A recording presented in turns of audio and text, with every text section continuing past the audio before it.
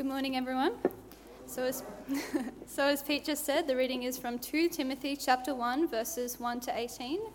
And if you'd like to read that in the physical copy and you have the Bible that just has the plain Holy Bible on the front, that's on page 842. Paul, an apostle of Christ Jesus, by the will of God, according to the promise of life that is in Jesus Christ. To Timothy, my dear son, grace, mercy, and peace from God the Father and Christ Jesus our Lord. I thank God, whom I serve, as my forefathers did, with a clear conscience, as night and day I constantly remember you in my prayers. Recalling your tears, I long to see you, so that I may be filled with joy. I have been reminded of your sincere faith, which you first lived in your grandmother Lois and in your mother Eunice, and, I am persuaded, now lives in you also. For this reason, I remind you to fan into flame the gift of God, which is in you through the laying on of my hands. For God did not give us a spirit of timidity, but a spirit of power, of love, and of self-discipline. So do not be ashamed to testify about our Lord, or ashamed of me, his prisoner, but join with me in suffering for the gospel, by the power of God, who has saved us and called us to a holy life, not because of anything we have done, but because of his own purpose and grace. This grace was given us in Christ Jesus before the beginning of time, but it has now been revealed through the appearing of our Saviour, Jesus Christ, who has destroyed death and has brought life and immortality to life through the gospel. And of this gospel I was appointed by a herald, an apostle of a teacher. That is why I am suffering as I am. Yet I am not ashamed, because I know whom I have believed, and I am convinced that he is able to guard what I have entrusted to him from that day. What you heard from me, keep as the pattern of sound teaching, with faith and love in Christ Jesus. Guard the good deposit that was entrusted to you. Guard it with the help of the Holy Spirit who lives in us. You know that everyone in the province of Asia has deserted me, including Phygellus and Hermogenes. May the Lord show mercy to the household of Onesiphorus, because he often refreshed me and was not ashamed of my chains. On the contrary, when he was in Rome, he searched hard for me until he found me. May the Lord grant that he will find mercy from the Lord on that day. You know very well in how many ways he has helped me in Ephesus. Friends, let's bow in prayer, shall we? Father, we want to thank you for your word.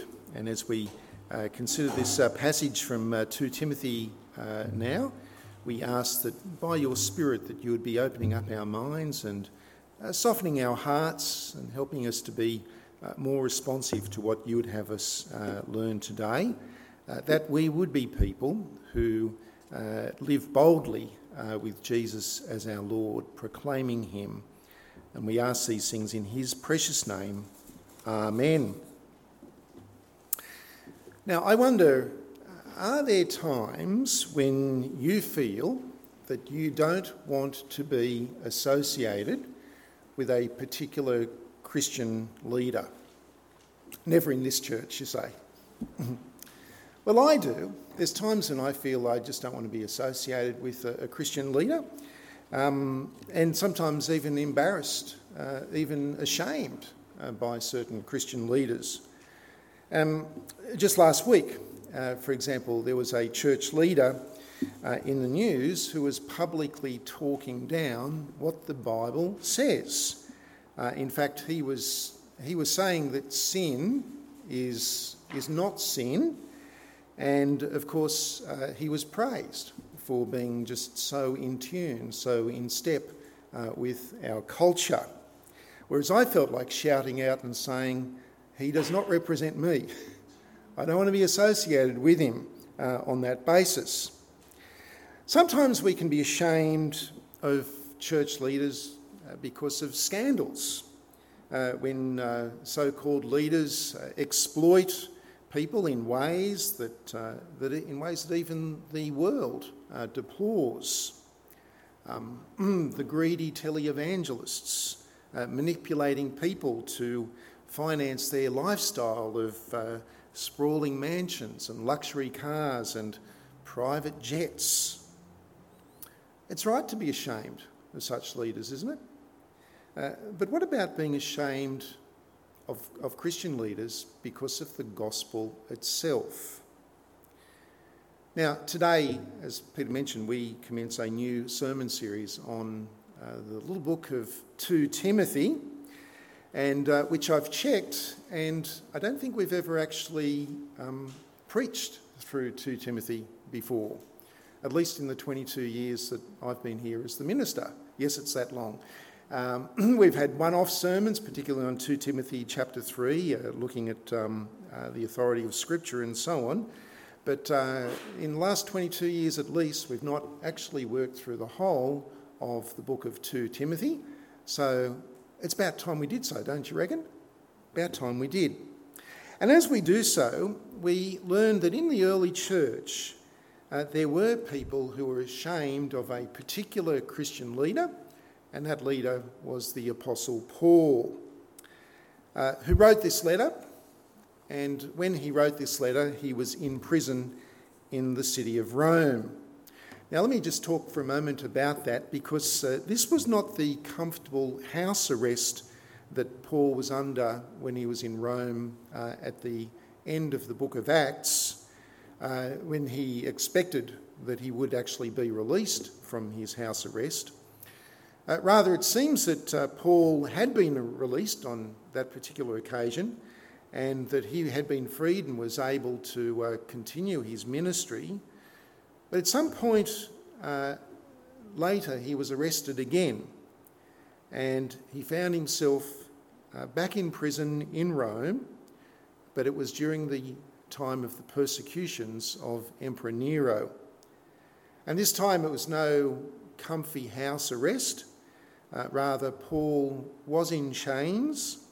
He was enchained in a dark, in a poorly ventilated cell, and he pretty much fully expected that he was not going to live, that he would be executed. And so in one sense, 2 Timothy is the last will and testament of the Apostle Paul, and it's written to a young man who he was very close to. If you've got your Bibles open, I just want to point you to verses 1 and 2 of 2 Timothy chapter 1, where Paul commences the letter by saying, "Paul, an apostle of Christ Jesus, by the will of God, according to the promise of life that is in Christ Jesus, to Timothy, my dear son, grace, mercy, and peace from God the Father and Christ Jesus our Lord." Now, this is the normal way, in one sense, by which ancient people would commence their letters.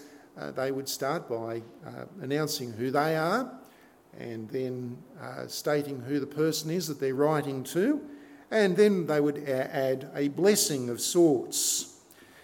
But here Paul also mentions the promise of life. Did you notice that? The promise of life. And it's a topic which would have been very much on Paul's mind as he expects execution. And we also see the love that he has towards Timothy, because how does he describe Timothy? He describes him as being my dear son. Now, he wasn't his son, but spiritually he was his son, and relationally, that's the depth of warmth of that relationship between these two men. It's affectionate, isn't it? And I think that in our Western culture, our modern Western culture, guys are a little bit squirmish about it, expressing affection towards one another. Am I right there? I think so. But this is the Mediterranean culture. And Mediterranean people today, they're not squirmish about expressing affection, and they weren't in the first century either. And there's feelings in this. There's feelings which ooze from verses 3 to 5. where Paul shares how he prays for Timothy, and that he prays for Timothy. He says, I pray for you night and day.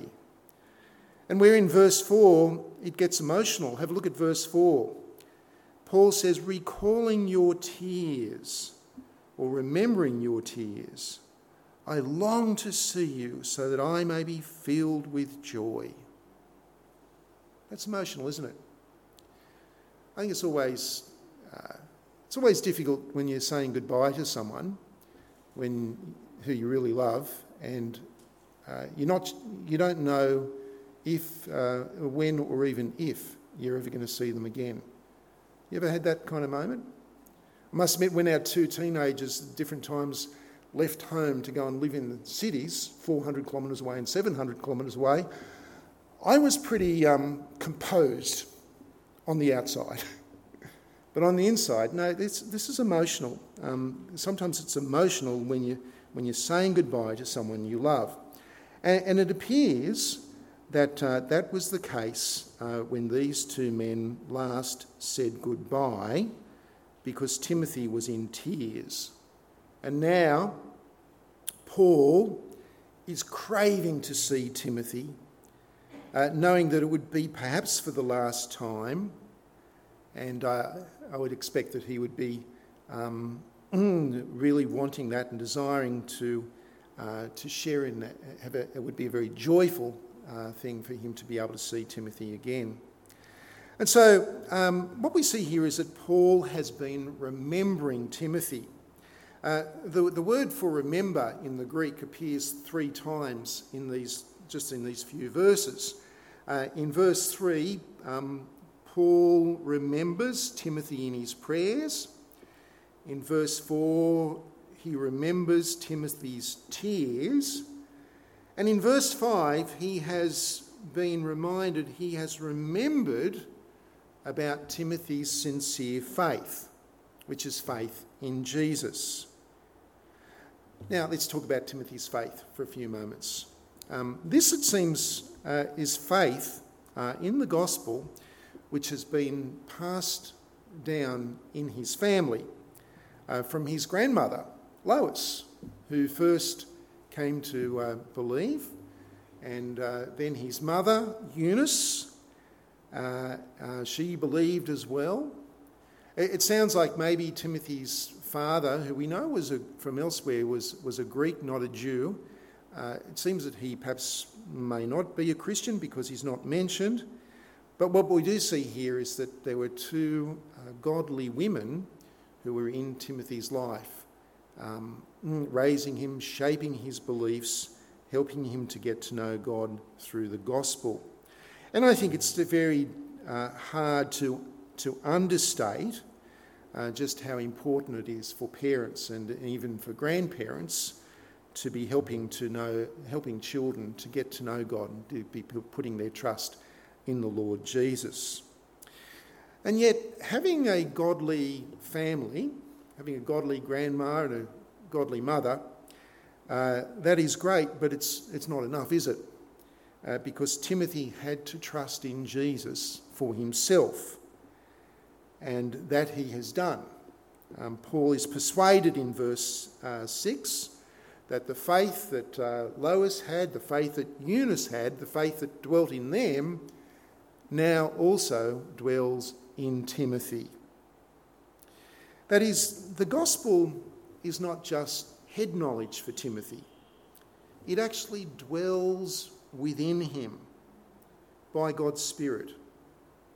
It's who he is as a person, which is why Paul has encouraged Timothy in gospel ministry. And now it's time for Timothy to do some remembering. Let me read to you from verse 6. Following on from what he's just said about Timothy's faith, he says, "For this reason I remind you to fan into flame the gift of God, which is in you through the laying on of hands. For God did not give us a spirit of timidity, but a spirit of power, of love, and of self-discipline." So here Timothy is to remember to fan into flame the gift of God. Now, we might want to ask the question, well, what is this gift of God? And why does it need to be fanned into flame? I don't think it's because it's dying in him and it needs to be restarted. It needs to grow in him. And we know from Paul's first letter to Timothy that the gift of God that he speaks about there in regards to Timothy is the gift of preaching and teaching. That's what he has to fan into flame. And it's the gift which the church leaders would have prayed for Timothy when they laid hands on him. Now, what does it mean to lay hands on someone? Well, you can lay hands on someone in anger, can't you? But that's what it means here. Recently, we ordained Peter. Where's Peter? There he is, Reverend Peter. We ordained Peter as minister of the church, and many of you were here or watched online. And church leaders gathered around Peter, and we would have laid hands on him except for COVID-19 restrictions, but we symbolically laid hands on him. Laying hands on someone is an expression of fellowship as we pray for a person, as we commission a person for ministry, for a particular kind of ministry. And it seems that that is what happened with Timothy, that Paul and others would have laid hands on him as they prayed for him, praying for Timothy that he would be godly, praying for Timothy that he would be hard-working, that he would be faithful, and he would be bold in proclaiming the gospel. And that's important because proclaiming the gospel can be tough. Why do I say that? Well, because the gospel always arouses opposition. And when that happens, we, all of us as Christians, we cannot be people who turn to jelly and who compromise in order to save our own skin. We can't be those people. And so we can't be timid in that sense. And there's no need to be either. Because remember, we're not alone, are we? We're not alone. God has given us his Spirit. We saw a lot of this when we looked at John 17 last year, that God has given us his Spirit, who is our counsellor, our advocate. He is the one who strengthens us so that we can be bold to faithfully share the gospel even when we're on trial.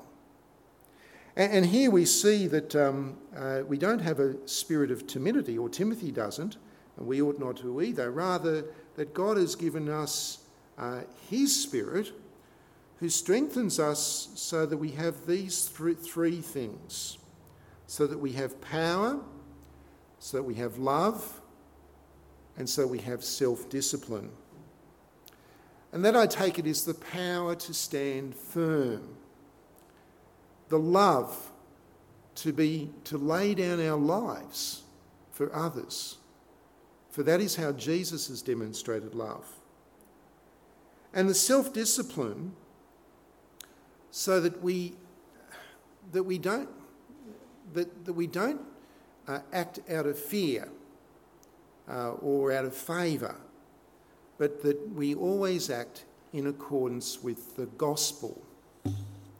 And so power, love and self-discipline are what God has given through his Spirit. And all of this is building up to Paul's key message for Timothy, which I think is the key verse in the whole chapter, and that is verse 8. Let me read it. So do not be ashamed to testify about our Lord, or ashamed of me, his prisoner, but join with me in suffering for the gospel by the power of God. Now, you see there where he says to join with me in suffering for the gospel, or just the phrase, join with me in suffering. You see that? That is one word in the Greek. Greek has very long words, right? And the word for this is sun kakopatheo. And guess what? The Greek word sun kakopatheo, Paul made it up. As far as we can tell, he coined the term. It didn't appear in Greek until this moment, And it makes perfectly sense, because who else would want to have to use that word? Who else would want to invite you to come and join me in suffering? It's not, you see, there were Christians who were ashamed of Paul. And there's churches around even today where they preach that if you become a Christian, that you will be successful and you will be wealthy. I was looking at a church website just during the week and looked at their doctrinal statement. They said that we believe that you will be successful, you will be wealthy so long as you follow God's plan. And I happen to know the leader of that church is suffering terribly. Is it incongruous? But this is what they preach. What does Paul, and what does that say about the Apostle Paul? Because here he is, he's arrested, he's imprisoned, he's awaiting trial, and he doesn't expect to not be executed in the Nero persecutions. And people were ashamed of him. Because they're thinking, well, that's not what I signed up for. I don't want to join someone who's that's where they're at in life. In verse 15, he says that the whole province of Asia had deserted him. Now, by the way, that's not the continent of Asia. It's a Roman province which is in the western part of modern-day Turkey. But it's significant because it did include churches such as Colossae, Laodicea and Ephesus. And so Paul felt that he'd been deserted by those from the province of Asia. Although in verse 14 he does mention one man who did not desert him. His name was Onesiphorus. And Onesiphorus was a man who, it seems that he probably came from Ephesus, who when he was visiting Rome, he searched the city to find the prison where Paul was kept in order to meet with Paul and to encourage him. By the way, if you do go to Rome, there is a prison cell which is, I think, about 2,600 years old, where it's quite possible that that's actually the cell where Paul was imprisoned, and Peter as well. Anyone been there? Yep, you can still talk to us about it later. It's not, can't prove it, but that's where they put prisoners like Paul at that time. And if it's not the exact prison, it would have been a prison pretty much like it. And so, because of Onesiphorus, this guy who actually did seek out Paul in the city of Rome, Paul may not have meant that every single Christian in the whole of the province of Asia had turned their back on him, but it wasn't exactly overwhelming support, was it? One man. One man. And yet Paul's message to Timothy is, don't be ashamed of me. Rather, come and join with me in suffering. Now, why would Timothy want to do that? I'm going to read a section to you now. It's from verse 8 to verse 12. It's a little bit long, so you might want to follow in your Bibles. Verse 8, but join with me in suffering for the gospel by the power of God, who has saved us and called us to a holy life, not because of anything we've done, but because of his own purpose and grace. This grace was given us in Christ Jesus before the beginning of time, but it has now been revealed through the appearing of our Saviour Christ Jesus, who has destroyed death and has brought life and immortality to light through the gospel. And of this gospel I was appointed a herald and an apostle and a teacher, and that's why I'm suffering as I am. Yet I'm not ashamed, because I know whom I have believed and am convinced that he is able to guard what I have entrusted to him for that day. Now, notice that Paul does not say, I know what I have believed. He doesn't say that, does he? He doesn't say, I know the propositions that I've believed, the set of facts or the doctrinal statement that I've believed. And he says, I know whom I have believed. And think about that.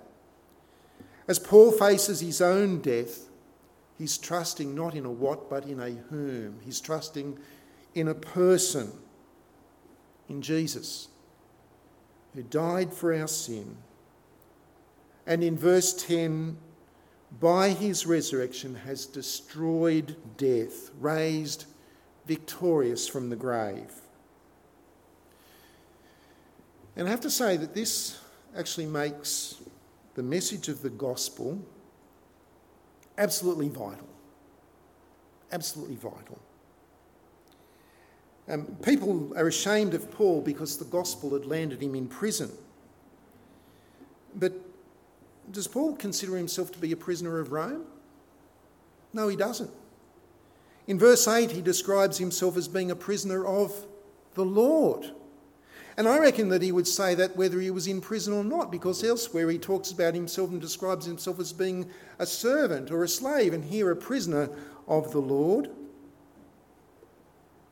Because, friends, there is simply nothing more important in this world than the gospel. Not our possessions, not our career, not our wealth, not even our freedom, not even our liberty is more important than the gospel, because the gospel is light. The gospel is the light which shows us the way so that we can enjoy, as Paul says here, true life now, life lived in a relationship with our Creator who loves us, and beyond the grave, immortality. I mean, beyond the grave there's hell or there's heaven. In Christ Jesus, immortality means life lived with God in his perfect heaven forever and ever. And Paul here realises that the grave may be very close for him.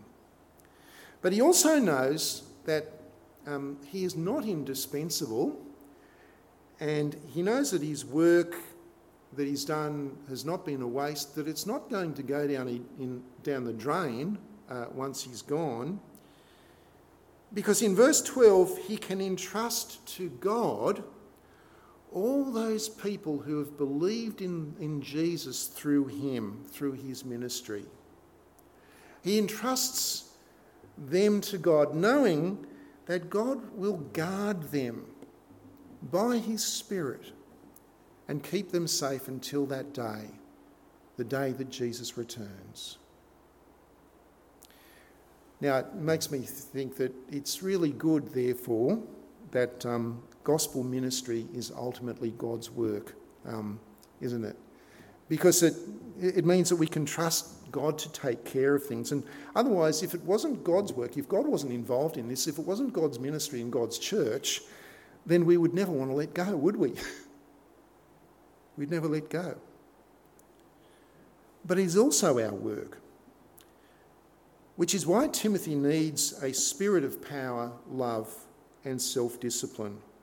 Verse 13. What you heard from me, keep as the pattern of sound teaching, with faith and love in Christ Jesus.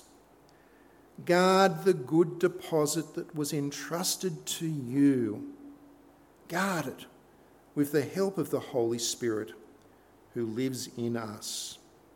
Now, the pattern of sound teaching is the message which Paul taught Timothy. And I like the idea of a pattern of sound teaching. It's like the architect's plans for a building, which you can, use as the basis for constructing the building. It's a pattern of sound teaching that he's talking about here, and it's the message which Paul had taught Timothy. But it needs to be accompanied, as you see here, with faith and love. But it's not to be tampered with, which people do. Why do people tamper with the message of the gospel? Well, it's because they're ashamed of the gospel. That's why. They're ashamed to speak about sin and judgment. They're ashamed to say that salvation can be found only in Christ Jesus. And not through Allah, not through Buddha, it's only in Christ, and not through our good works, but only in Christ Jesus. And so they're ashamed of the gospel, and therefore they preach a message which does not offend and which does not save, not anybody. We can't be like that. Now, I want you to imagine that someone gave you a treasured possession, something which was really, really valuable, and they've asked you to mind it for them, to take care of it for them. Now, I've been trying to think, has it ever happened to me? And I have to say, no, actually it hasn't. I don't have friends that are rich enough to give me a really valuable thing to look after, and they may not trust me to do so properly. But imagine if that happened. Theoretically, what would your attitude towards it be? Would you be careless with it? Would you want to change it? If it was a great work of art, would you get your paintbrush and start improving it? No, you wouldn't.